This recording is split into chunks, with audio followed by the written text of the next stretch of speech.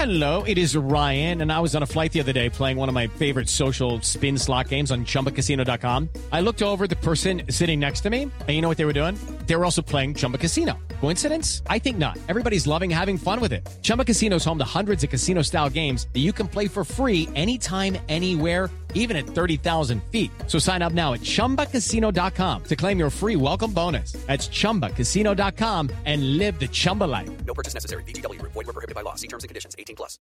With the chance of super soldiers busting down your door on the rise, insurance is just as tasty and sweet as a Turkish delight coming from a nice-seeming baron. That's why this week's episode of Everything is Super is brought to you by Geico. Do you own or rent your home? Sure you do. And I bet it can be hard work. You know what's easy?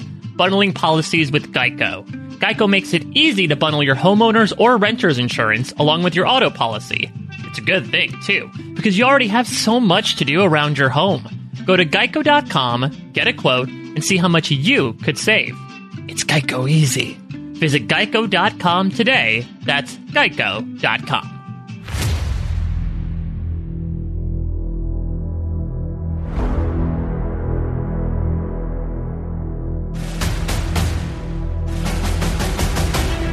The world outside your window may not be great. In fact, it might be downright dark. But here, everything is Falcon great, as we're talking all things the Falcon and the Winter Soldier. Hello, everybody. Mike Bloom here, back to talk about episode 4, the 2/3 point of the Falcon and the Winter Soldier. And man, this 66% has been eventful, to say the least. We're here to talk about everything that just happened in The Whole World is Watching. Hopefully the whole world is listening to this as well, as I am joined by somebody who is bursting through these doors, super soldier style, to talk about everything from this episode. Of course, the great Kevin Mahadeo. Kevin, how you doing?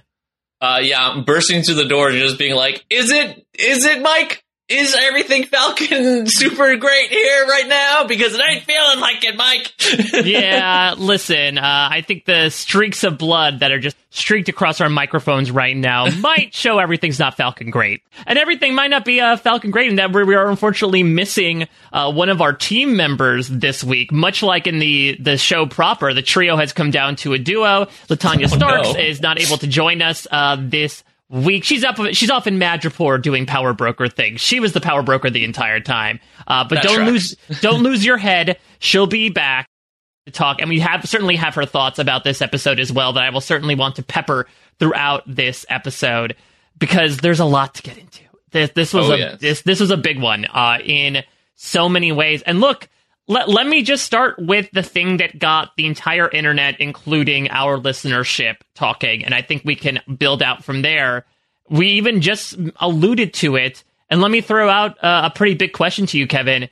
Is the final scene, final minute of this episode the darkest moment in the MCU so far?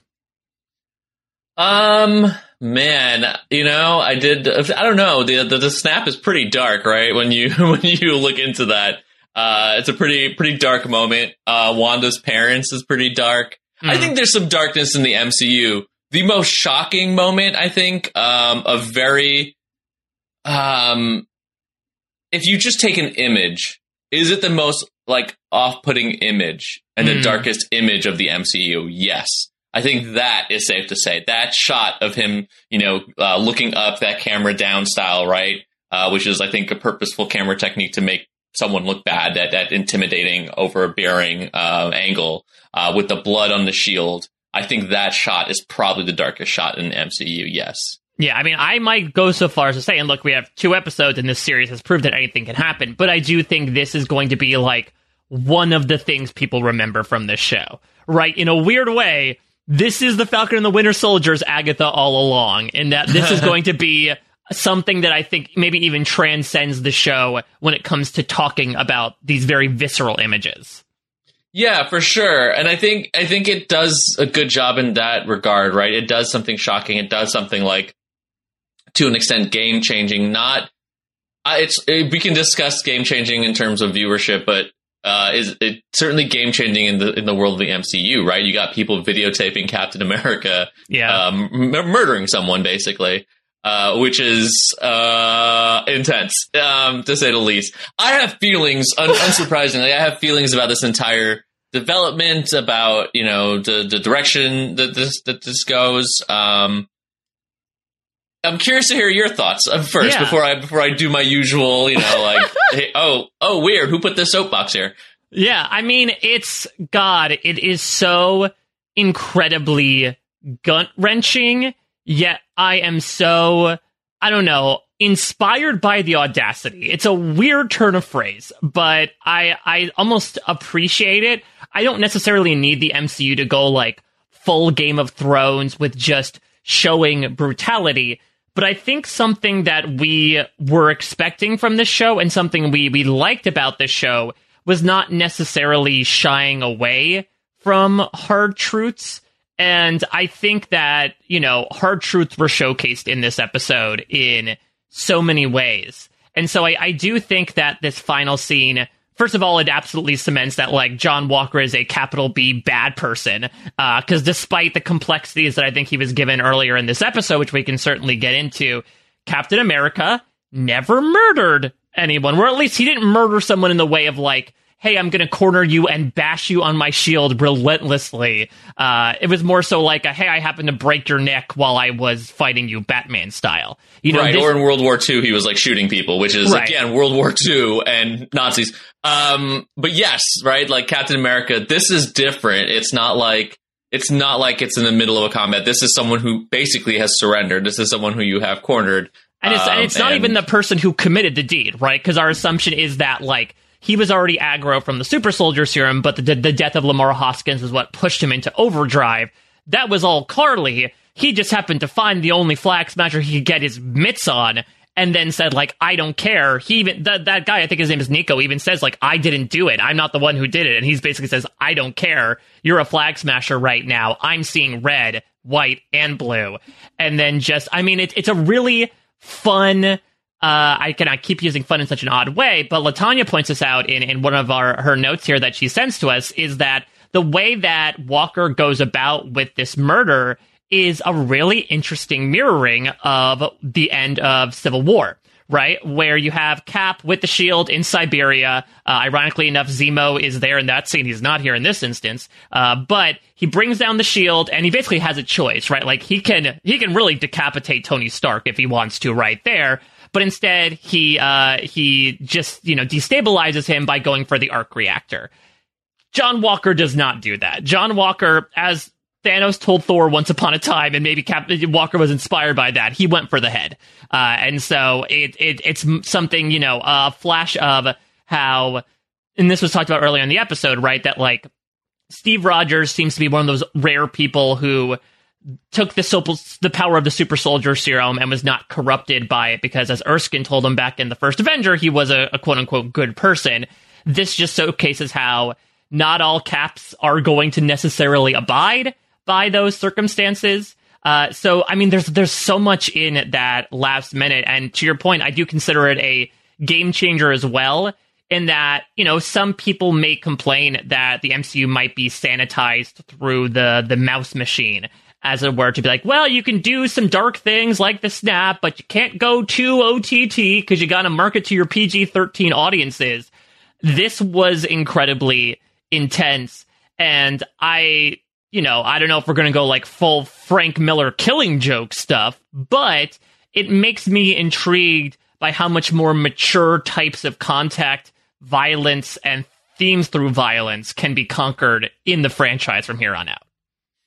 Yeah, yes, this level of violence is unexpected. It's funny because, like, when watching this, you know, my fiance and I were talking, and she made the comparison that this show, more than WandaVision, and for better or worse, actually feels like the Netflix shows. It feels really close in a scope almost to a Netflix show. This is actually very comparable to, like, the end of episode 4 of Daredevil, where Wilson Fisk just, like, brains a guy by slamming a car door, right? Yeah. Obviously, like, that stuff I think is more violent, but this definitely hit that level to it. But even, like, the production quality here is much higher. Yeah. But I do think, you know, if we just want to hit that real quick, I do think the plot certainly season 1 of Daredevil and season 1 of Jessica Jones is stronger than what we're being faced with here. I think this one's a little more straightforward. Like, we basically have hit all the notes that we thought were going to happen. Right.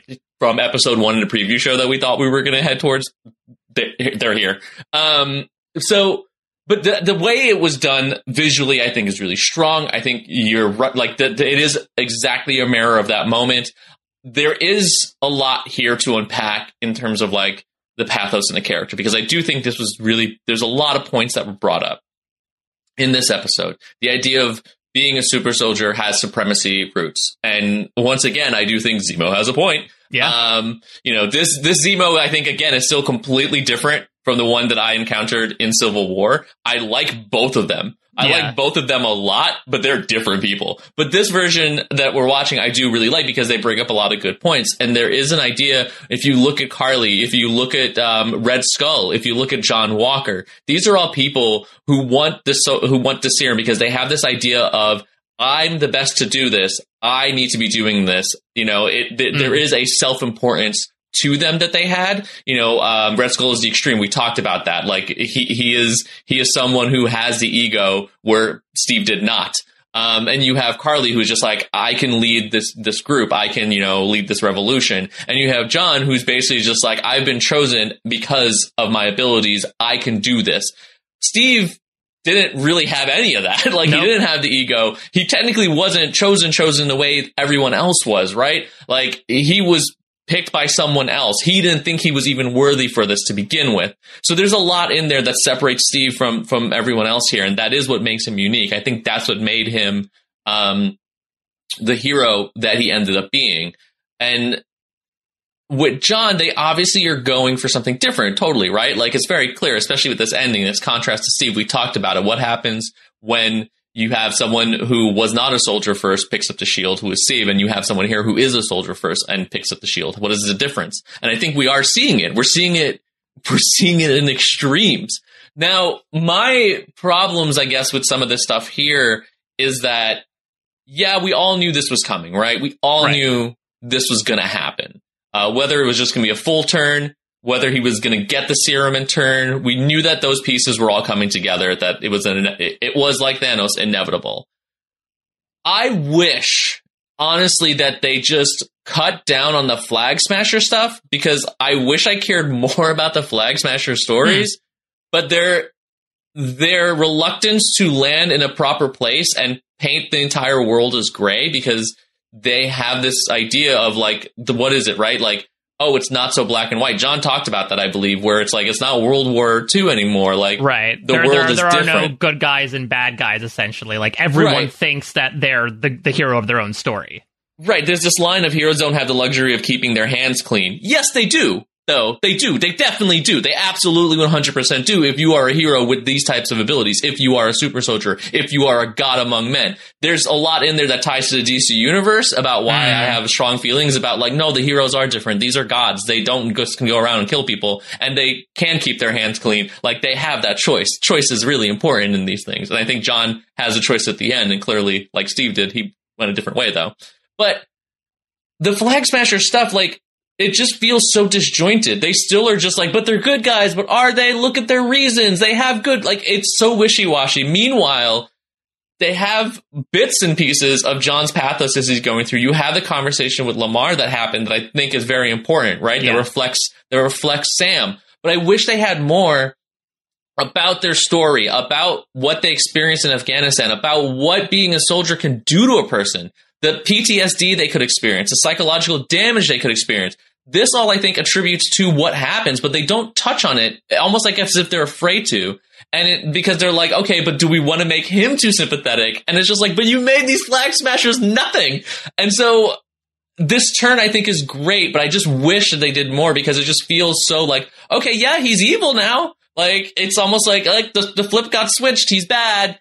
And I wish that they did a little bit more for someone who I think has a lot of pathos behind it, and you can address like real issues about the stuff that they've been talking about. Like, Sam talks about the fact that there are soldiers that he's talked to. Like, there's so much there that they could touch on, but they chose to instead focus a lot on the Flag Smashers, who, for me, again, are just the most untouchable, like, or they're intangible, and like you can't grasp them because they're just keeping so much stuff vague because their mottos are their reasoning is good, but like their actions are bad. And that leads me to the part that is most mind-boggling for me for this whole sequence. One, I'm really annoyed that they killed Lamar because, like, you know, again, yes, there's more representation in this show than any others, but he still went with one of them. But, you know, like, it's just like that had to happen. He got, in a way, fridged, you know, which is unfortunate.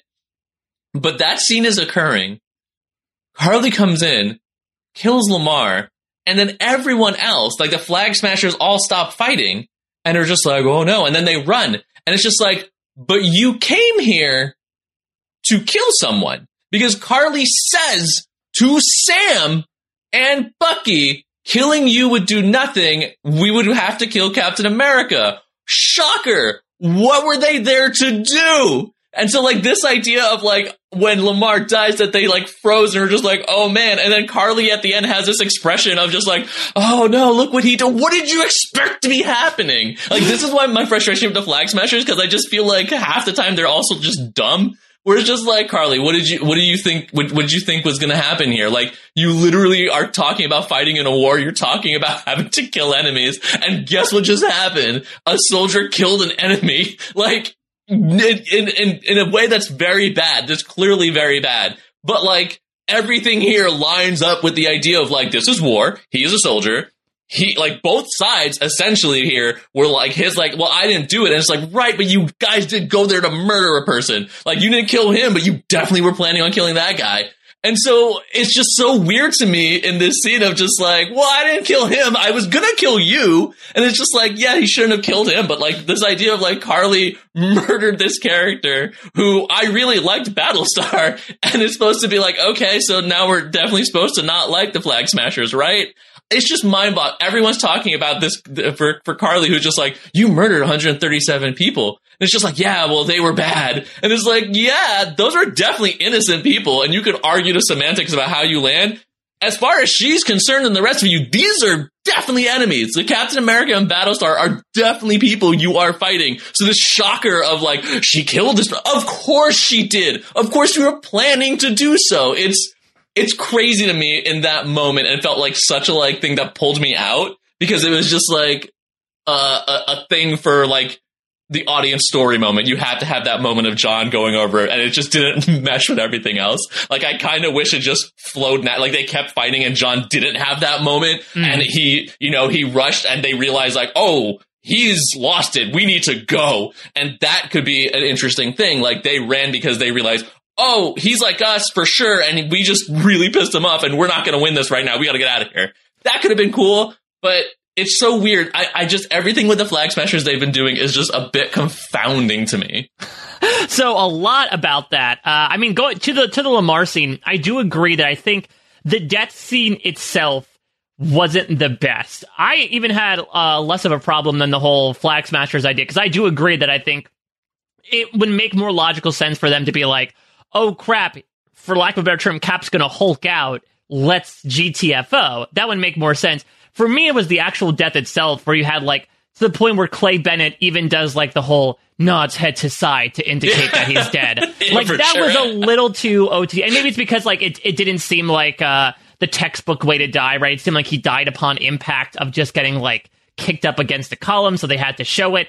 It was a little goofy there, but I do think, again, the aftermath really makes up for it. In response to the idea of killing off Lamar, let me actually read something. So Richard Newby of The Hollywood Reporter wrote an article that has really been making the rounds that I will reference several times over the course of this podcast, called Falcon and the Winter Soldier Explores a Tragic Truth About America. And so this is what he has to say about Battlestar's death. He says, it's notable that it's Lamar Hoskins' death that serves to reveal the true Walker to the world. Though the character hails from the comics, there is certainly something to be said about the black best friend who serves as emotional support to a white man. Yet, there is intentionality in this trope in The Falcon and the Winter Soldier, and not only in terms of creating foils for Sam Wilson and Bucky Barnes. As the black sidekick, Lamar Hoskins represents the thing Sam Wilson is afraid of being seen as, which is why Walker referring to him as Cap's wingman irks him. Lamar Hoskins being seen as less than Walker while doing just as much work and putting his life on the line just as often is highlighted in the scene in which Walker is asked for an autograph, but Lamar is not. The encounter is played off with a bit of humor, and Lamar mentions that it's a shame he isn't asked because he's worked out a Battlestar insignia to go with his signature. There is a sadness in this admission, surely picked upon by black viewers, this position of serving the government and still being unwanted. And, obviously I think that's a thing that we're going to get to with some of these other characters, Sarah especially. But I want to get your thoughts about that passage, because while I do agree that you can certainly say, is it tropey to kill off Lamar Hoskins, I do think that Richard makes some interesting points that Lamar's characterization up to this point sort of made him, to use a quote from this episode that Io used with Bucky, a means to an end. Yeah, honestly, hearing that is fantastic. I think that's really smart and definitely gives like just interesting perspective to it I hadn't considered. And I really like that interpretation. I like that read. I think that's there. And this is another example, though, of like, that's really fascinating. That's really interesting. I wish there was more of that and less of the other thing. It is like, I wish they had developed that a little bit more. Like, we get the scene like 10 minutes before it happens. Like, come on, that's barely enough time, in my opinion, to really develop the stuff that could really lend itself to some interesting storytelling. And I think it's successful. I think it works. I think it does. It's a means to an end, and it gets what needs to be done. I love that idea of like, there's this battle, Battlestar is being seen as a sidekick. No one really has asked for his autograph. He had this whole like hope for himself as coming in as like the partner to Captain America that the world doesn't see, and probably for very racist reasons. That's all really great and such fascinating, stuff that could be delved into. And maybe again, like maybe you don't need to go too much into it because you don't need to essentially, explain that to me as a person who doesn't understand. It's there for the people who can get it. And I think that's also powerful in its own right. I do wish there was just a little bit more. And it is unfortunate that this character is now gone. I know. And I agree. I really liked the Walker stuff in particular in this episode. That's what we can sort of segue into, speaking of Hoskins, because I know that last week I was very much like, all right, I think we maybe went a bit too much on the gas pedal with Walker. So I'm glad we sort of edged up on that pedal and decided to bring in some more stuff here, because it made me realize, sort of like backfilling some of Walker's feelings for last week, how frustrated he is as a person. I really like the journey for the character over this course of the episode of someone who, to your point, has been handpicked, and especially coming from a position of someone who, like, is being told you're doing good things, but doesn't feel good doing it, right? Feels like he's a bad person for doing so, considering what he had to go through. When he says the 3 medals of honor, becoming the most decorated soldier in U.S. history, came at the cost of the worst day of his life.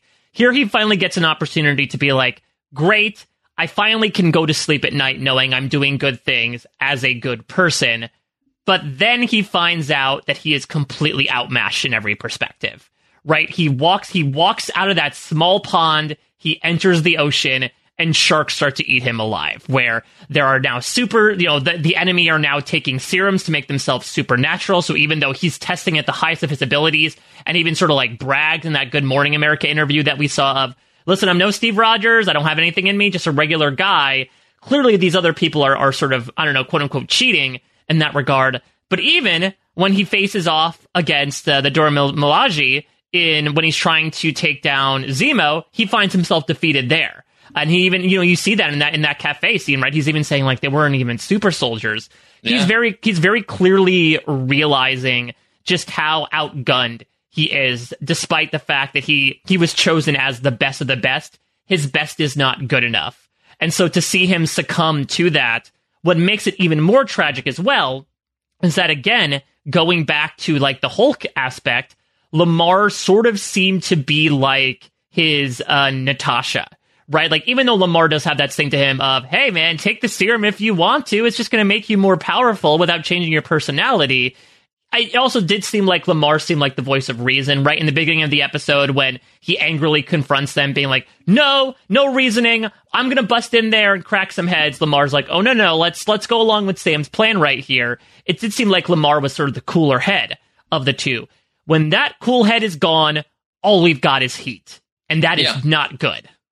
Yeah, no, for sure. And it that's the thing. That's why I wish, and I don't, it's such a like, double-edged sword because I wanted more, but you can't give too much because then you're overselling or overemphasizing, right? Like over-explaining. Because there's so much there for this character. Like, we get those moments that I think work here, but his like statement of they weren't even super soldiers, after he's there on the ground, that the one of the Dora Milaje picked up his shield even and then handed it back over. Like, there's just so much there that the pressure he's feeling. I think that the pressure part of it is so key to this. And it's so, like, this type of pressure is difficult. Like, for people who have experienced, especially pressure from outside forces to be the best and to do the best you can and feeling like you can't, that stuff is hard and it's rough and it's brutal and it's mentally exhausting and draining.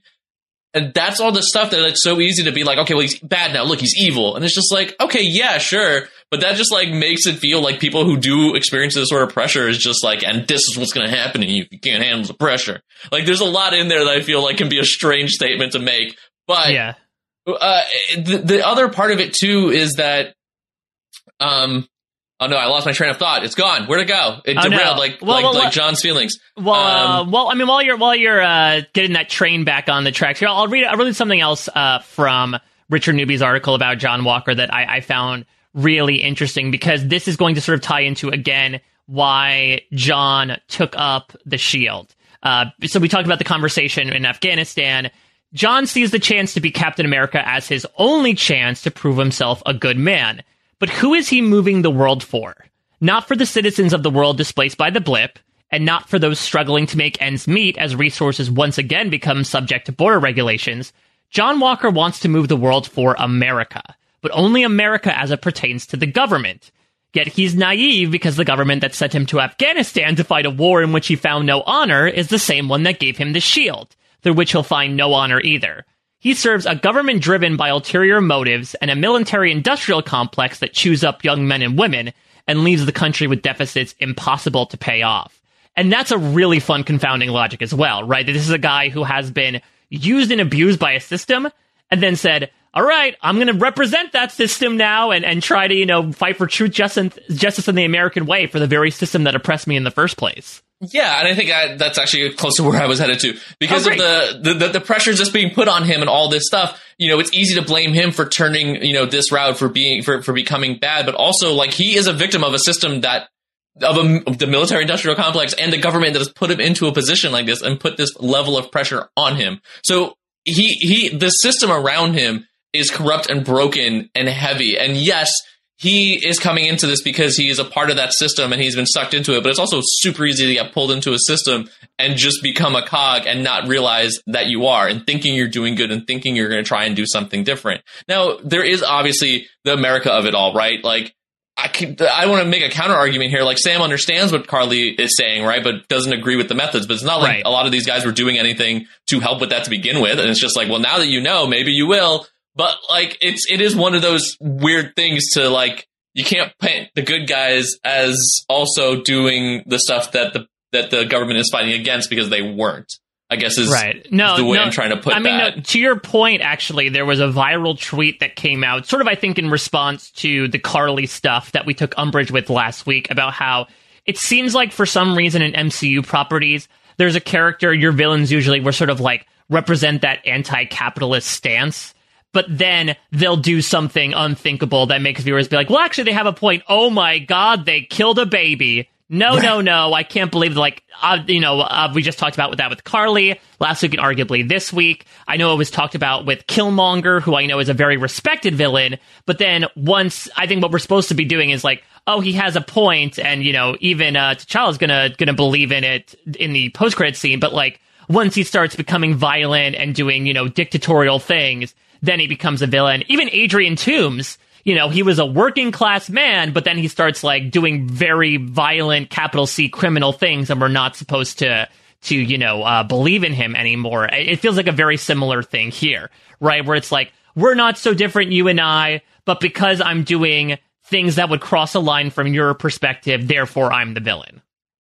Yeah, and I think that's the easy route, right? Like that's the storytelling thing, right? Have the villain be like a reflection, the dark reflection of the hero, and sometimes that even can come in literally with powers, but also like mentally, right? Like the person too far. Doctor Doom like Reed Richards, both want to change the world and want to, invent and create stuff. But Doom has the level of ego that Reed, while doesn't have that far. Reed has his family to keep him grounded. Doom has only Doom. There's those aspects of it that like the heroes and villains reflecting each other is a key part of storytelling. And I think the MCU does that constantly with it, and sometimes to great effect and sometimes to not so great effect. But with this one, again, with the Flag Smashers, it becomes tricky because it's less of like this villain has a point and more of just like, why are we fighting exactly? Right. Because I guess they blew up that thing and that is bad. Okay. But like, ultimately they want to do a good thing, but they also need to just get the super soldier serum. So their reasons aren't even necessarily exactly what the Flag Smashers are doing, because originally it was a MacGuffin to just get the serum. So like, there's all these like things that branch out that aren't, I think, again, because it's just so scattered, because they needed the Flag Smashers to exist just to essentially serve a place until John becomes evil. That it just felt like, okay, this is a thing that's happening and they're going to chase them.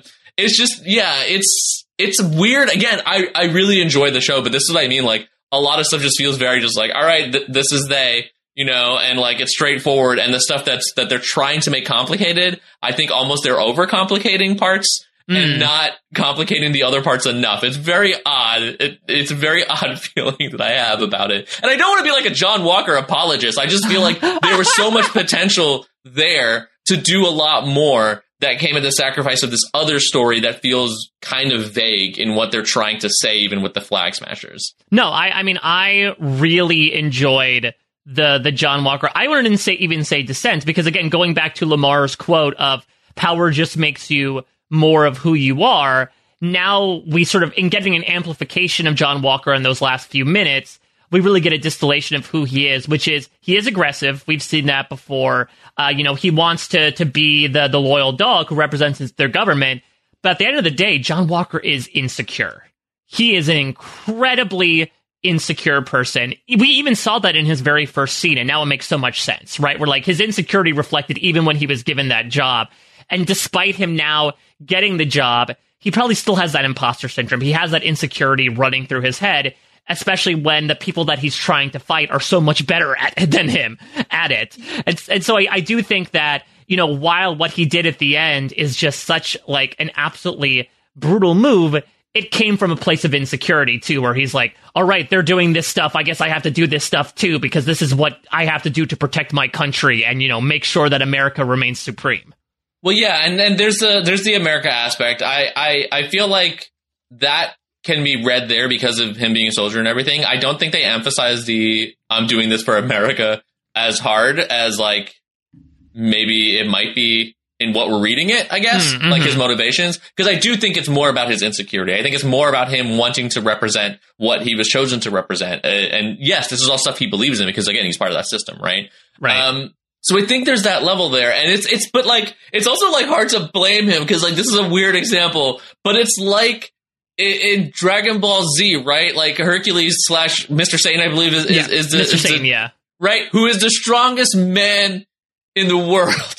And the thing is, he's just the dude surrounded by alien Super Saiyans. And it's not like someone was like, Hercules, you are the one who must now go fight Boo. And there's only you who are capable of doing that. Right. That would be insane. Like it would not go well for him. Like, you don't do that to the guy who's just the world's strongest man when there's, Goku going Super Saiyan 3 over there as he's fighting, Majin Vegeta. No, doesn't Hercule, doesn't he become friends though with Majin Buu, I want to say, right? Like, doesn't he ironically enough take the Sam method of trying to make peace with him, and so he plays his own part in a manner of speaking?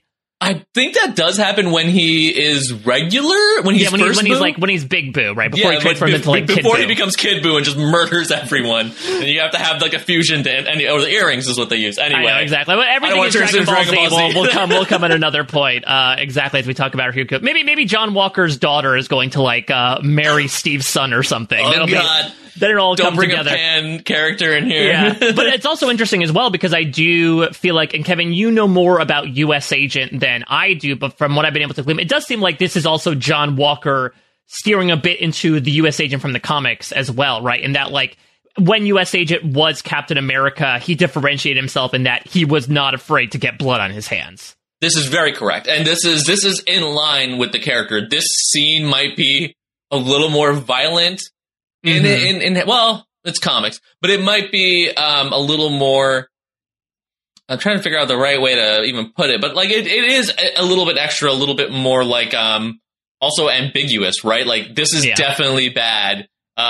Versus in the comics, it was a little more ambiguous because there was a contingent of fans who loved this, who loved U.S. Agent, who loved John Walker as the more aggressive Cap, as a new representation for a different America, a changed America from the times that he existed in. So like John Walker's still around in comics, and like because people liked the character, people liked this new interpretation of Cap for a long time, and it's hard pressed to even think, like, I feel like, he was villainous for a little bit, but I'm pretty sure he's solidly in what is classified as the anti-hero category. You know, he's like the Punisher for people. So, and again, my feelings on that will vary, but that's essentially where he lies in the comics. So it's interesting here because it's hard pressed beyond me, who is, again, John Walker apologist, I guess, to feel like they could do more there versus I think what they are going is to make him full villainy, not just like I'm the more aggressive Cap. It's just like, oh no, you're bad. In this moment of just brutalization. And again, I want to reiterate that scene is rough and what he did was bad for surezies. I just think all the lead up to it is a bit wonky, and Carly especially, that I cannot get over that scene of her when I wish she was gone. I wish they didn't cut to her in the crowd looking at what was happening with this just like, oh my God expression. And it's just like, maybe this was them trying to be like, oh yeah, she's just a kid unable to understand her what she's been doing. But I'm like, yeah, it's a kid who also murdered 137 people in an explosion for no reason. So meh. Yeah, well, I mean, you bring up an interesting point because let's sort of segue into the Flag Smashers here because, I mean, we get things we're starting to round the corner on in a way in that Sam and Carly finally do sit down, which is very iCarly because I realize that those are two characters from iCarly. But to your point, it is. It's your friend Sam. But to your point, I think that they are really slow feeding us Flag Smasher stuff to the point where we're still not sure what they're doing. Like I know that what their intentions are, right? One world, one people. But right now, they bombed a supply, or they stole from a supply depot and then bombed it. But it doesn't seem like they have an overarching goal. It seems more so like they're just going from place to place, doing Robin Hood-esque tasks, and they stop down doing this one thing. It feels like we haven't necessarily unlocked that macro goal that we usually get from a lot of these villains. More so, we've been doing a lot of micro goals. So it's tough to even think about, like, yeah, they're a little bit of a danger, but we don't exactly know where they're going in this instance. But you bring up, she's just a kid. Sam says the same thing. And again, in a callback to Civil War, Steve Rogers said the same thing about Wanda Maximoff. And that's another interesting connection as well. And I know it certainly connects back to, I think, your distaste in the ending of WandaVision, is that it's kind of a similar thing, right? Like, I wouldn't say there's forgiveness in this moment, but it is sort of this idea of, well, doing bad things, but not realizing that you're sort of like in over your head doing it might excuse the actions, when really it doesn't. Despite her declaring, I'm not a supremacist, I'm taking down the supremacist, purposely killing 137 people to make a point kind of makes you a supremacist.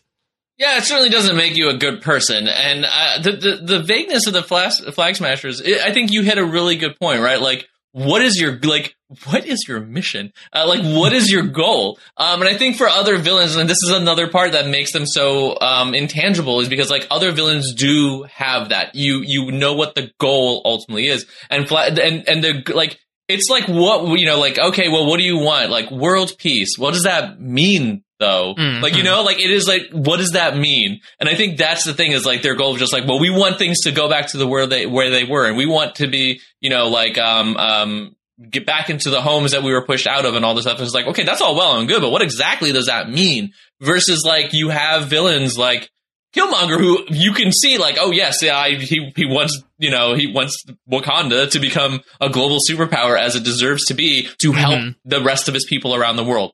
Got it. Like you understand that. Thanos, I want to eliminate half of life in the universe so that way we have enough resources to continue to survive. Got it. Ra's al Ghul, like, hey, humanity gets out of control every now and then, so sometimes you got to do a thing to ignite a war to kill half of them or as much of them as possible so the planet can continue because humans are a disease. Got it. Like there's stuff there that you understand for these characters and the villains and their motivations, and usually, especially for long-term villains, that motivation sticks. Like Ra's al Ghul, that's his deal for a while. Like he does. Well, he's also practically immortal, so he's had it for a long time. But with the Flag Smashers, again, we have a vague goal that's just like exactly that. Well, what do you want? World peace. Okay. I mean, I would like that too, I guess. Like, what do you... But when your answer to that question is the same as a beauty pageant contestant, like, you're not going on that path. Yeah, and like, again, maybe this is trying to do something about their naivety, right? Like, this is maybe about Carly's naivety again. And it's like a goal that just doesn't mean anything, and they think they're standing for something when they're not standing for, what is it? If you stand for nothing, then what do you fall for? Yeah. Right. So it's just, but like, it's weird, right? They're trying to stand for everything, so like, they're unstable. But it's just so weird to me that this was such a crux for over half the series. And that's, I think, if you want to talk about, in my opinion, what a big fault in the series is that I think the Flag Smashers are easily the weakest part in the series, and it's unfortunate. It's a pretty straightforward series. Like I said, there's the spy stuff. Last episode was checking off boxes. This stuff was progression of plot into a way that I think a lot of us knew it was headed anyway. And the stuff that I think can be deep and can be interesting and can be cool, they're not focusing in on enough. That said, they do have cool stuff because they had an awesome fight scene with the Dora Milaje that just was awesome. Like, that part was cool as hell. Yeah, so what I will say, something I really did enjoy about the Flag Smashers, though, is, again, like you said, that this is inevitable, but I really did like how we are sort of doing the horseshoe effect with Sam and Carly in a way where they are maybe not seeing eye to eye, but I think connecting Carly with Sam and Sarah makes you look at two different groups of people that are under the boot of an oppressor, and you ask, what do you do about it? Sam and Sarah seem to be the types of people, Sarah especially, sort of has the point of view of like, that's the way it always is, I just gotta get used to life on the ground.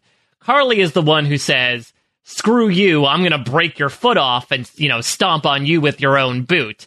And so I do think that that's unique in that I wouldn't say they're facing, obviously, the exact same situation, because race in America is an incredibly different issue than what it seems like, her being displaced from her home after the blip.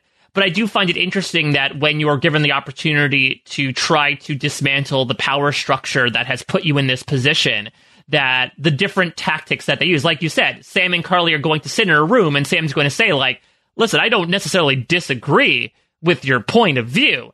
I just think, killing all these people is not necessarily the way to do it. I think, it's an interesting perspective. While that was probably assumed, I like that they were explicit about it between these two characters. I'm going to assume this is certainly not the last, sit-down conversation these two are going to have. I will also say, you mentioned it before, I really like that they brought up that Sam, remember when we met him in Civil War, he does counseling for vets. And so I really do like that we brought in, Counselor Sam. Again, this is going back to the John Walker statement of, this is something you can't just punch your way out of every time. Yeah, sometimes you do have to take the soft approach. And I think that despite things going a bit pear-shaped, I think that Sam being able to utilize this unique skill set from even someone like Steve Rogers is really cool. Yeah, and I mean, like with many things, John should have done what Bucky and Sam also done, which is, go to therapy, which everyone should go to therapy. But even with the stuff, it's funny because with the Carly situation, with the Flag Smashers and that conversation, I did really like it, right? And I love the contrast that you're pulling here between Sarah and Carly, and both part of the same, feeling oppression themselves with how they respond to it. And it's really interesting because I compare it now, like I'm like thinking a comparison, right? Like go to Game of Thrones. Like Carly is essentially trying to be Daenerys Targaryen. But even then, Daenerys at least had a mission statement because they'd outright ask her, what are you, like, I forgot the exact thing is like, what are you trying to do? Reinvent the wheel? And she's like, no, I'm trying to break the wheel. And I'm like, got it. And like, honestly, that's the thing. Cause like, given that horseshoe and given where you stand, I'm on the side of break the wheel. Like I have my own feelings. Now that's frustrating because so many times it just gets painted as just like, well, you're the bad guy because you're too extreme. Like the Magneto effect. That's a whole other podcast that you can check out that I've done. But like, I really, get frustrated with some of those stories like this. And with Carly, though, it's even trickier because you don't have her mission statement of I'm trying to break the wheel. You don't have like her actions that you feel like are leading towards something like the 137 dead. And it's like, okay, but for what exactly ultimately? And it's, to get supplies to give out to people. And it's like, okay, well, that's good. But it's like the little things, right? It's like you're doing all these actions, but what is the ultimate goal at the end? And that's the vagueness. At least again, for Magneto, you're like, what's the ultimate goal at the end? And it's just like for mutants to not be stepped on constantly, and like the idea of like, well, for him, it's been pushed to like, you know what? We are the superior race. This is where we are now, humans. You had your chance. You effed it up. Now it's our turn. And at least again, mission statement. Like, I feel like that's all there. And even in this conversation with Sam, it's to have him try and approach Carly, maybe have that thing that normally happens with a good guy has to learn from the bad guy. But again, the bad guy's so vague that I'm like, what exactly is he learning? That like he comes in and he's like, well, I agree with you. And it's just like, well, yeah, any rational person would agree with them. Like, this is our problem, though. Hey guys, it is Ryan. I'm not sure if you know this about me, but I'm a bit of a fun fanatic when I can. I like to work, but I like fun too. It's a thing. And now the truth is out there. I can tell you about my favorite place to have fun. Chumba Casino. They have hundreds of social casino style games to choose from with new games released each week. You can play for free anytime, anywhere. And each day brings a new chance to collect daily bonuses. So join me in the fun. Sign up now at ChumbaCasino.com. No purchase necessary. VGW Group. Void where prohibited by law. See terms and conditions. 18+. Step into the world of power, loyalty, and luck. I'm gonna make him an offer he can't refuse. With family, cannolis, and spins mean everything. Now, you wanna get mixed up in the family business. Introducing The Godfather at ChumbaCasino.com. Test your luck in the shadowy world of The Godfather slot. Someday, I will call upon you to do a service for me. Play The Godfather, now at ChumbaCasino.com. Welcome to the family. No purchase necessary. VGW Group. Void where prohibited by law. 18+. Terms and conditions apply. Well, while we are talking about Sam, let's sort of segue to the Madripoor trio, who, again, I think because they're constants were probably... not would say the least interesting part of this episode, but certainly I think the lesser talking points compared to, like you said, the Flag Smashers and John Walker, which really took precedence. But instead of going to Sam, I want to start with Bucky because I want to talk about this Wakandan stuff. Sebastian Stan, OMG, what an opening scene. Like, incredible flashback. While I am incredibly disappointed that he was not an agent of Wakanda, that this was not an ulterior motive, a man can dream, but I love what we got to see in this opening flashback. Not only does it build out a personal relationship, apparently, between Io and Bucky. It seemed like Io was, like, I guess Bucky's, I don't know, like, sponsor, in a way that, like, she seems specifically responsible for his rehabilitation. But just the emotion that Sebastian Stan has been able to show so far in this series is great, considering that, unfortunately, up to this point, he really has just been brooding and staring, that they have actually, made reference to in the past couple of episodes up to this point. We get a scene of him, like, forcing himself against his programming while tears are streaming down his face. Kevin, I just thought it was, like, an incredible piece of acting to start this episode.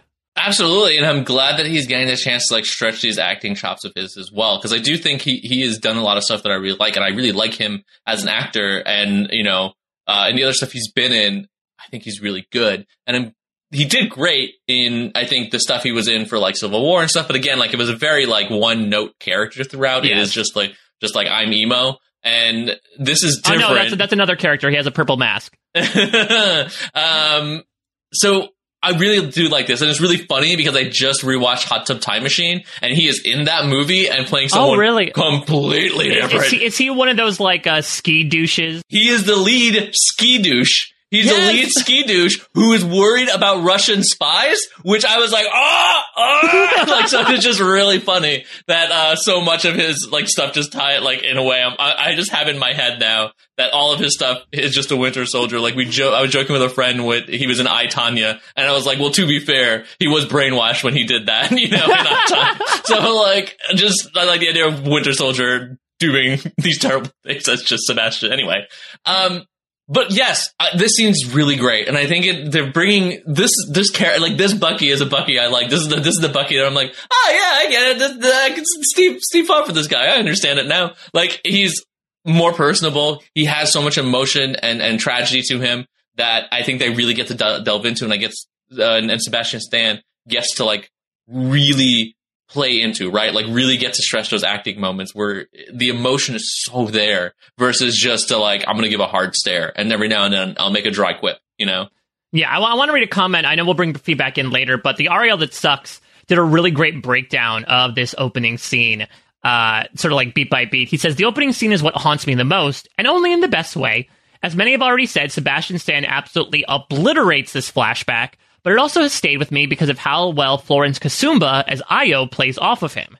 You learn a lot about their relationship in such a small amount of time, and it made me really emotional.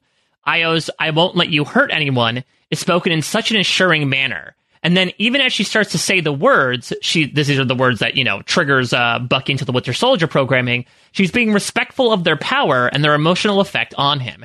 He's so deeply afraid, and then finally, relief. And while he's still looking into the fire and sobbing uncontrollably, she smiles, realizing herself that it worked. She so clearly cares about him and wanted this for him. There is so much warmth exuding from her as he meets her eyes, and she smiles again, nodding to him to make sure he understands, you are free. Their bond feels so real. Then we cut to present day, and obviously their interaction is so much more charged and meaningful now. She circles around him, still respecting him, but also a little disgusted and wanting to know how the hell he could do this to them and to her. And I totally agree specifically with that last paragraph there. I love the fact that now we were talking last week, right, about like, oh, was this because they couldn't get Okoye because obviously Chadwick Boseman was not available? Like, was this just sort of like a fill-in Dora Milaje? I love how they gave a backstory to that so that there was meaning to it. So that when Io, in the middle of their fight, takes off Bucky's arm and essentially brings him back to the White Wolf status, it reminds him like, hey, look what we gave you in you betraying us. You know, you're essentially like cutting off your own arm at this moment. Oh yeah, the literalness of that is actually really solid. I didn't even think about that. Yeah, it's such a great scene and it's such a great development between these two characters, and especially bringing in, you know, Io, who I believe is present in Civil War. She is, yeah. Yeah, into this and really, I think, solidifying these bonds between the two of them and the tension that would arise from this. It all feels natural. It all feels right. Like, you could even go so far as, like, you know, one of my big problems in a lot of fiction, especially YA fiction, is that whenever there's like, and this isn't this necessarily, but whenever there's like tension in relationships, especially like romantic relationships, there's always just some nonsense issue that just doesn't feel real at all. Mm-hmm. And this, if it was, right, like, everything feels natural, everything feels real, everything feels right. And I'm not saying these two are romantically involved, but their connection is deep. They have a deep connection, and the tension between them feels absolutely accurate. And it's not something that is just like, oh, this could be solved, you know, like Peter and Harry, like, just sit down for 10 seconds and talk to each other. Or Peter and MJ, sit down for 10 seconds and talk to each other. Or MJ and Harry, sit down for literally everyone in that mode, sit down for 10 seconds and talk to each other. That's not going to solve this. And I like that. I like that this isn't let's just sit down and converse for a bit and we can get through this. It's just like, no. Actions here are way louder than words, and we're about to have action against those that you have taken. So all that worked so well for me, and of course led to an incredible fight scene where, you know, they disarmed Bucky quite literally. Yeah, I mean, LaTanya writes, I love Sam and Bucky so much, but the Dora Milaje need their own series or movie now. They were incredible. Good news, LaTanya, I do believe, I mean, Black Panther 2 is probably going to focus on at least some section of the Dora Milaje, but yeah, I totally agree. This was a really fantastic fight scene. It's also, I think, a great microcosm of the series where it has become abundantly clear to me that this is going to be a series of multiple sides. It's essentially like a 20-sided die, in that like everyone seems to be representing some sort of different shade, that are all wanting sort of the same thing, but in a different regard. So here you have, you have Zemo, and you have Walker and Hoskins, who went for Zemo, but get caught up with the Dora Milaje, who also want Zemo, but because, of course, John Walker tries to do the whole nice guy Chad approach and puts his hand on Io, then they kick his ass. Then you have Sam and Bucky, who really are just sitting back, not wanting to do this, and they're like, God damn it, fine. So it's interesting to see all those sides represented in this one fight. But yeah, it's always fun to watch the Dora Milaje kick some ass, especially in the face of someone like Captain America, who up to that point had been pretty pompous in their interactions. Yeah, and I love the moment of the spear thrown just like right through the straps, and like just shows their skill. The skill level to do that is incredible. It's so good, and it's such a great fight. And then, of course, really boiling down to them being there is because they want Zemo. Zemo, my favorite part of this episode is Zemo, like without question. Again, very different person than the one that I knew in Civil War. But this guy is A+. I mean, let me point this out here. I have realized, I think Daniel Bruhl's Baron Zemo is our new Loki. And it's weird because we have a series about him, but specifically the way that he was going about things in this episode, I very much got Loki vibes. And specifically for me, him escaping, pulling an El Chapo, as Sam put it, going out through the bathroom, very reminiscent to me of Endgame Loki using the Tesseract to warp out, and now leading into an entire series. Like this is what it very much seems to me like. I think Zemo has now, to your point, gone from very charged villain to like free agent, to someone who will say, okay, I'll work with you if you help me towards my goal, and then once we're done, I'm gone.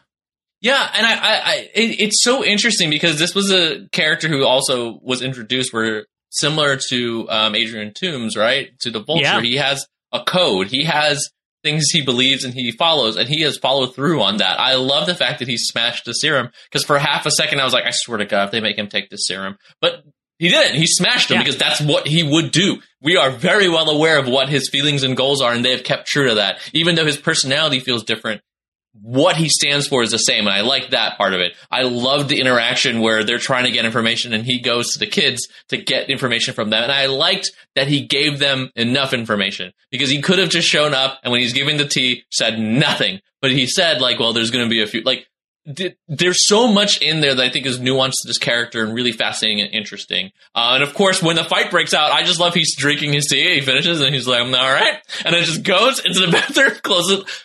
It's the right call. It makes so much sense because, I had initially had some gripes of like, okay, why are we doing, Cap arrests him, he escapes, shoots Carly, and then he escapes again. But I realized, like, he had to smash the serum first, and now he's basically done, right? Like, I wouldn't say he completely succeeded in his goal, but the whole reason he wanted to work with Sam and Bucky is because he's like, I hate that these are super soldiers.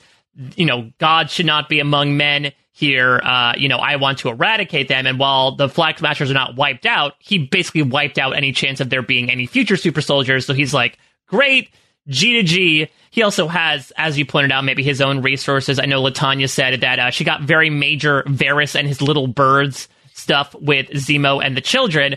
But it's also like a fantastic look at how we had that whole secrets with Sam and Bucky, like, trying their own methods to get information, and Zemo still is able to do so, like, that he still has his methods, and that are able to supersede some of our main characters as well, which makes him dangerous, but also that he is able to really get information out of these children by reflecting upon his tragic past. The reason why he became a villain is because the whole Sokovian incidents in Avengers Age of Ultron killed his family. And so when he brings out the Turkish delights, like, he says, oh, my son used to love these. And you forget that Zemo lost everything in that he was a father. So, like, he's almost speaking to a part of himself that I think is a really fun place to explore with this character. Again, like, as puckish or Loki-ish as he may be, there is still some interesting complexities there of this is a man who has experienced so much tragedy prior that, like, it still drives him to do these things, even if he's going to fist pump in the club for an hour. Thank you so much, Marvel Studios, for releasing that video, by the way. That is just an hour of Zemo fist pumping to music. Yes, but let's not forget, things are purposeful, right? Like, choices are made when you're telling a story, or, you know, because it needs to be there. And it is not lost on me that he is using Turkish Delight to tempt both kids and adult man babies. Come through, White Witch. Come through. Exactly. This gave me real big Narnia vibes here. Like, let's not forget, as much as we like Zemo, as charming as he can be, as nice as he can be, giving everyone Turkish delights, he is a villain. Like, and I think that's really great. I love the fact that they did the Turkish delight, because immediately, I think, for anyone who is familiar with the Lion, Witch, and the Wardrobe, and I don't remember Narnia series, thank you, the Narnia series of books, that's a key big part of that, you know, like that Turkish delight is the epitome of, like, oh yes, the White Witch, you know, amazingly acted by Tilda Swinton. Tilda Swinton, who's phenomenal in everything she's in. I don't like that movie that much. I tried rewatching it recently, still not good, but she is great, because Tilda Swinton just goes all in every role she ever has, and it's so good. Yeah, it's a I mean, again, it's fun little Disney and Marvel connection as well. Well, in terms of loose ends from this episode, so talk to me about this, because the Dora Milaje do stop by, right? They lose out on Zemo. We asked last week, how much will Wakanda play a role in the last 3 episodes? Now that we have seen what they want, do we think they're going to come back here? Or do you think it's going to be a matter of, well, we lost Zemo, we're done getting involved with you guys, goodbye? I feel like they're going to show up again at least one more time. I think Zemo is not gone completely with, 2 episodes left? I think we're going to get another instance of him, if anything, briefly. And I do think, with Bucky's connection to everything and his own journey, I think we can see them again as well. I think that Dora Milaje could show up, and play at least a small role, to wrap some character arcs. All right, well, let's get into some of the feedback from the great listeners of Everything is Super. And suffice it to say, a lot to talk about. Let's start with the title of this episode. The whole world is watching. Brenna said, and now the entire world knows this guy is not a hero. So let's go back to our discussion of the ending. I mean, a pretty prominent part of that is it's not just Sam and Bucky who witness it. It's not just Carly. There's an entire crowd of civilians, and more notably, an entire crowd of civilians filming John Walker killing a person. Do you think there are going to be ramifications for this? Yes. I think there's definitely ramifications. I don't think necessarily... I mean, there's a lot of ways this could go, right? Yeah. Like, is the government going to be like, what did you do? Like, you can't be Captain America anymore. Then he goes full rogue. Like, there's a lot of, oh man, what was Steve Rogers' name in the comic where he was Nomad? Does he go Nomad? Which is possible. These are all things that I could go, right? The ramifications from the government. Mad, so he could be a mad nomad. Nomad. I mean, it's a great question, though, because, yeah, I mean, you have to wonder what repercussions are there. Does this blow back on Captain America, or does it just get, like, a government PR job, right? Of like, oh, this is a terrorist, and Captain America does what he does to save the day. It could really go a couple of different directions. And I think that also depends on, like, how John Walker himself is perceived. It's probably is helped by the fact that he is a blonde-haired, blue-eyed white guy. Just gonna say, it definitely has reflections to a lot of stuff about, you know, people in authority doing stuff like that, and a lot of other people being like, no, that's fine.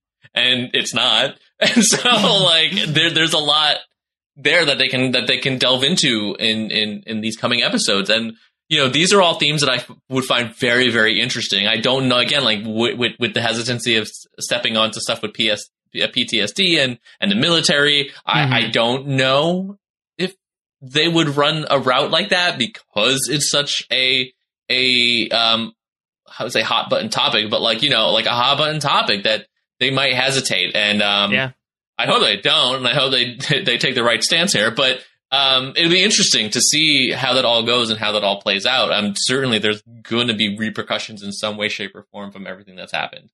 Let's stay on the Walker topic. Liz Irwin says, I want to say that part of this feels to me that Walker always found himself to be the pinnacle of the non-augmented male species. I think his pride and ego were fragile, to the points that we made before. I think his deep-rooted insecurity and ability to not live up to super soldier levels was hard for him. But then, to be beat by the Wakanda soldiers, 2 women who are not super soldiers, it's after that he took the drug, after he was beat by 2 women of color. And like we said, obviously the Dora Milaje seemed to be a breaking point for him, but I guess to that, do you think there are ties of masculinity in there as well? Oh, sorry, I thought I said this earlier, but there was definitely vibes of fragile male ego in, I think, this entire episode and to John Walker. And, you know, that can run a lot of courses here. I do think the contrast, I hadn't thought about the fact that it was 2 women of color that he lost to that maybe pushed him over the edge. I do think that conversation with him and Lamar, I think, works really well and makes me wonder too, did he already take the serum when he had that conversation? It's a good question, yeah, of like, I mean, what if he did and Lamar's like, hell no, I wouldn't have taken this serum. Yeah, He's right? like, I gotta go to the bathroom. Yeah. Well, to that point, so Jank asked, you know, we get 2 quotes about power here. Zemo says basically power corrupts everyone with the exception of Steve Rogers, and that's why Walker is no Steve Rogers. And Battlestar says power just makes you more of who you are. Where do you think the show stands on that sort of, dichotomy? Or is there a dichotomy? I don't know if there necessarily is a dichotomy. There's old sayings, right? Like, this is something people have discussed, and it's tough because I've sort of come around a little bit to the idea that it is more of power just reveals who you are, because they say that power corrupts absolutely, but like, given power, it really it shows what you would ultimately do one way or another, because, you know, you don't have that option previously. So given it now, what does it do? You know, and I think there is a level of it reveals who you are ultimately, because with power, you can do good. I wish there was more people that had power that would do good. And in this case, by power, I mean money. And by money, right, I mean millions and billions. And do good, I mean just redistribute that. But anyway, there is a lot there that can be delved into. But then you get into a situation where we're here, right? Where there are so many people with billions of dollars and power, and it's just like, well, none of them are doing a lot of good. Is it just that humanity is crappy? So we end up in a situation where I think you spiral when you start thinking deeply about that stuff. It's that old Spider-Man strip, right? Of like, oh, well, this power you could cure cancer, but I don't want to cure cancer. I want to turn people into dinosaurs. That's really what it is. It informs who you are. God, I love that so much. So going back to Walker, I had a comment from CT that I find really interesting, because CT says, I don't like Walker because he had a chance to have Sam and Bucky on his side too, but he only saw them as, quote, Cap sidekicks. Whatever his history was, he was new to having such immense power way before he took the serum. He needed a team of good people on his side, but he didn't want a team of equals. Like Sam said, he came in under the impression that he was, quote, running things, and he felt entitled to have absolute unchallenged power because, quote, he's the government. What do you think about that read, too, Kevin? That, you know, despite the welcome wagon coming in a couple of episodes ago, that Walker never really had any intention of working with these guys. More so they were, to once again use the phrase, a means to an end. I do think he did, though. Like the scene where, you know, they pull up in the truck to be like, come on, guys, you know, come on in. I think he did try to extend hands. Now, I do agree there is a level of it of he expects him to follow him because he's Captain America. I think that is accurate 100%. And I think part of that, though, is tied into, again, not just the government, but the military. This is a group and organization that if you are the commanding officer, you follow them. And so I think there's that. This is a soldier who is now a commanding officer, and he expects the rest to fall in line and to follow, because that is what he is used to. So I do think there's, again, elements of that stuff that they don't delve too much into. But again, when you're trapped in the system and you become a part of the system, you don't realize how much of a cog you're being. Let's check in. Let's do some Power Broker updates. Of course, after our talk last week, Fitzy writes, the Power Broker went apeshit, which is a quote that Sharon Carter was in a couple of scenes, and that's what she claims that, you know, when he found out that Nagel was dead, Sure, he/did Sharon. Power Broker has to definitely be Sharon after this episode, right? That voice on the phone was definitely a fake, now one we recognized, and there's no way that the Power Broker can be someone we haven't met 4 episodes in. I gotta admit, Kevin, I guess that snake is looking more and more delicious to me. I was just gonna say, are you gonna eat a snake? I feel like you might have to eat a snake. I guess I have to. I mean, listen, if anyone knows anything about me, it says I commit to my words at this point. But yeah, I'm starting to get worried that, you know, the little bits and pieces we got of Sharon in this episode were meant to be like, hey, don't forget about her because she actually has a larger role to play than you may think. And she's able to track John, presumably because she's able to track the shield. That's my guess, anyway. Yeah, is it just tracking vibranium like Hayward was able to track Vision? Sure, yeah. Well, again, I don't know why he was doing that. I'm not going back there. But yeah, I mean, at least with this, we can understand why she's tracking John. But yeah, I mean, again, the evidence is there. They keep avoiding showing the Power Broker. They have Sharon just basically being like, yeah, the Power Broker really feels this way. So I guess it's leading more towards Sharon as a Power Broker. Motivation is going to be effing wild to me to figure out. That's the thing. That's why I guess I was so bold as to say last week that I don't think she was, because it makes no sense at the moment. They'll if they do, they'll probably have some sort of 11th hour reveal. I won't be particularly happy about it for many reasons, but I do feel like the fewer episodes that we introduce this quote unquote Power Broker character, the more there's a chance that at the 11th hour, it's going to be this reveal of like, haha, it was actually me being the Power Broker the entire time. Yeah, but that goes into like, okay, so you're telling me Sharon Carter was okay with what happened to Isaiah and wanted more super soldier serum and had a guy making it for her under duress so she could then, give it to other people to make more Steve Rogerses? What is the plan and motivation here? This goes into like, I think despite the personality shift, Zemo is still Zemo ultimately in his views and motivation. And I feel like for this, Sharon Carter is just like, okay, how did you get to this point? And they could just hand wave it away and just be like, you don't know what I went through. You know, I was on the run because they didn't pardon me. And it's just like, yeah, that was shitty that Steve didn't let that happen. And it's just like, so now this is how, and it's just like, okay, I guess so. I wish we followed you on that journey and maybe we could understand it more. But as far as it's being concerned, it's just like, you're bad now, you know? Yeah. Like, speaking of the serum, there was a quote that I really loved from this episode where Sam says blood isn't always a solution, right? His umpteen take on you don't need to be violent to make a point. But I do think it has sort of a double entendre, either intentionally or unintentionally, that applies back to the serum, right? That was made with Isaiah Bradley's blood. This idea of like, you can superpower yourself up all you want. It's not going to get the job done. The blood there isn't the solution. And in here, spilling blood is also not the solution. That's really funny. I hadn't thought about that. Well, let's get a final question here from CT that's going to look forward in the way that we end the episode as well, in a darker light. CT asks, do you all think that it's possible that either Sam or Bucky dies before or at the end of the series? I'm getting kind of worried. And Kevin, I will admit, I'm being Doctor Strange right now because I do think there is probably one scenario where, to be candid, I don't know if Bucky Barnes lives to see the end of the series. I hope that's not the case. just for like, I don't know why. Like, I mean, like, is his contract up? Maybe. I just like why build the character in such a great way? Like, why have the potential for great stories to move forward with, to only then be like, but then they die, and it's just like, okay. Yeah, the one thing that I could possibly see, because I agree, I think as we've talked about in this podcast, the development with Bucky has been top notch, really in every way, and I would want to see more fertile ground explored with him.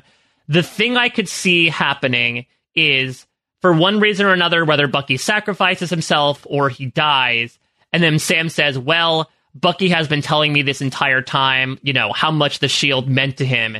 In honor of him, I'm going to take up the shield and finally become Captain America.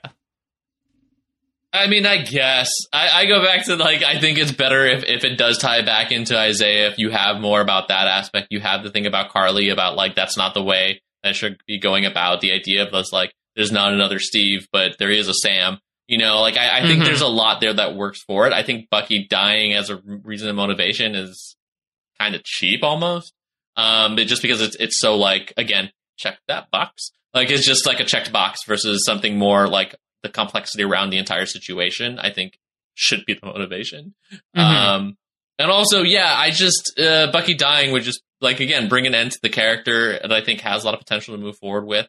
And I don't know, like a part of that character is guilt and wanting to, like, make amends or feel, like, he feels regret about what happens. And if making amends for the stuff he did as a Winter Soldier is a big factor, you're going to have to do a little bit more than that, man. Like, in my opinion, it's just like, you do one sacrifice and you're absolved. And it's like, what is this, Rise of Skywalker? Like, come on. Again, like, same Umbrella property. So maybe. Same Umbrella property. And so I hope not, because, but yeah, I would just want a little bit more of a different outcome and resolution for this character than that being the answer.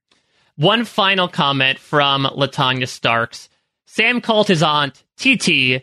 Gabe calls me TT. Ergo, Gabe is an Avenger. Kevin, more Young Avengers confirmed, though I guess this is like baby Avengers. I think it's young Avengers. Younger Avengers. There we go. Yeah, younger Avengers. This is coming. I think that I think LT is right, though. That's confirmed. I think that's one theory we can all be 100% sure on. Absolutely. So, LaTanya, best of luck dealing with your little younger Avenger. Just make sure he's, before he goes off, fighting any sort of aliens that are touching down onto Earth, that he's, or androids or wizards. Exactly. If he's conquering the big three, just make sure he's well fed. That's going to do it for this week on Falcon the Winter Soldier. We only have 2 episodes left. The episodes keep getting longer, so I think that, we're not necessarily going to be in for any shorter episodes anytime soon, but like you said, it is wild, especially the way that things ended, to see where things can possibly go in 2+ hours of show left. Boy, that escalated quickly. Exactly. I mean, wasn't Ron Burgundy sipping his drink like Zemo was during that fight? Yes. Yeah, oh gosh. I mean, John Walker killed a guy. Is he drinking Johnny Walker in that scene? What's happening there? Possibly. That could be another Sebastian Stan, Jeff Galooly connection. I forgot to mention this last week, but I wanted to draw an opportunity to do it this week. We're a bit belated, but Kevin, let me wish you a belated 1-year anniversary for Everything is Super. Obviously, I am no Josh Wegler in many ways, but believe it or not, the beginning of April 2020 is when you two engaged on this deep dive into all things MCU. It has then spiraled out into covering, the Spider-Verse and obviously coverage of WandaVision, Falcon and the Winter Soldier, etc. But I mean, I think I speak on behalf of a lot of listeners when I say thank you for what you did. You kept a lot of us sane by being able to dive into these fictions that are like both reality removing yet reality magnifying, and to get to hear you and Josh just geek out about superheroes every week has been an absolute pleasure, and it's been a pleasure for me to get to join in on the talk as well. Yeah, I'm so glad that, it's crazy to think it's been a year. Like, a year ago when Josh reached out and we started talking about this stuff, to think that we would be here now, and the community has grown and the response has been so incredible. And I, obviously want to thank every single person who listens to this podcast and has given us the views and allowed us to do this thing and to help us through this pandemic that we were in as well. A chance that I was talking to Josh every week, and now that it's grown to include you and LT as well, has been a phenomenal journey. And thanks again to everyone for letting this happen, for making this happen, for the support. And, all going well, I hope that it doesn't look like it's going to slow down anytime soon. So this has been such a joy, and I'm looking forward to, hopefully some more to come. Yeah, I mean, listen, as you said, the MCU train is not stopping anytime soon. This past week, there was like a Loki trailer and a new announcement for She-Hulk and all these other properties as well. So, like, it was a She-Hulk announcement? What happened with She-Hulk? I mean, if you want me to say so, Renee Elise Goldsberry, who was Angelica Schuyler in Hamilton. Oh, I know who it is. Yeah, exactly. Is going to be in She-Hulk. I think it's an undisclosed role. Ooh, that's awesome. This cast is shaping up to be pretty good. Actually, in the Discord, we were sort of like mapping out what the next couple of years of MCU look like, despite the fact that Black Widow has been pushed back a couple months again. And it looks, between television and movies, the next 2 years are absolutely wild. So I'm so excited to have you and Josh here, whether it's recapping some of it, most of it, or all of it. There's going to be a lot of fun to talk about. And I hope you all are out there joining us along the ride as well. I mentioned the Discord. If you are what is this Discord you speak of? It's a Mike? mystical, magical organization. If you are a patron of Post Show Recaps at the $10 level, you get access to the patron Discord. It is a forum where we are talking about so many things. Things pop off every Friday as people watch Falcon and the Winter Soldier and make their comments. We have a specific Falcon and the Winter Soldier channel now, as well as a Marvel Cinematic Universe channel where several people have been watching the MCU movies. Congratulations to Brooklyn Zed for watching all of the MCU films, I think in like an 18-day period. 18 days, I think it was. Absolutely wild. That is dedication to a T. So yeah, we're talking about all things there in addition to television, movies, and then in terms of extracurricular stuff, there's the Wario Casino, there's Brand Steals going on with fictional characters, there's Dungeons and Dragons. You get, if you want to sign up, you could possibly be under Kevin Mahadeo's guidance as a dungeon master in Dungeons and Dragons, which is a lot of fun. Also, if you're a patron of Post Show Recaps, you get access to several patron-exclusive podcasts, which includes Kevin's coverage of the Mighty Ducks Game Changers. Kevin, over on another side of Disney Plus, how has the series been so far? Because you're like a third of the way through it? Yes, we just did episode 3, aired this week. I think it's of 10, so we are about a third of the way through. And it's enjoyable. I'm so excited to talk about it as we talk about it each week with Melissa Woodward, who is a member of the Discord. That's sort of how this all came about, was through Discord conversation. And it's been a really fun show, and I'm really excited about where it's going. It's such a different vibe than Falcon and the Winter Soldier, that's for sure. But the podcast itself is a blast, and I encourage you to join the Patreon. You don't have to be at the Discord level, but if you are a patron of Post Show Recaps at even the $5 level, you have access to all of our bonus podcasts, including this Mighty Ducks coverage. Let me also put in a plug for the absent LaTanya Starks. LaTanya has joined her own team, the Avengers of Top Chef over on reality TV Wrap Up. She has joined the team covering Top Chef Season 18. It is her, Haley Strong, Kirk Clark, of course, Josh and I were part of that team for the past few seasons as well. It is a really fun show and a really, really fun group recapping it. So if you want to hear more LaTanya in your lives, I know that I do, you can check that out, and I'm sure she'll plug away at it when she's back with us next week. But in general, you can follow all of us on social media, at Kev Mahadeo, at LK Starks, at a Mike Bloom type, at Post Show Recaps. And feel free to let us know your thoughts. This was a big, important episode for many reasons. So give us your thoughts about everything that's been going on with John Walker, with the Flag Smashers. Do you think Bucky might die by the end of this? What does a younger Avengers look like? Let us know all your thoughts. You can also email us, super@postshowrecaps.com. We have the great Cerebro himself of Brendan Fitzpatrick organizing everything behind the scenes to make everything nice and organized by the time we come out here with another podcast. Speaking of which, we're going to be back same time, same place next week talking episode 5 of Falcon and the Winter Soldier. I cannot wait to see what happens. Thank you all so much for listening. We're going to be back next week. Until then, dismissed.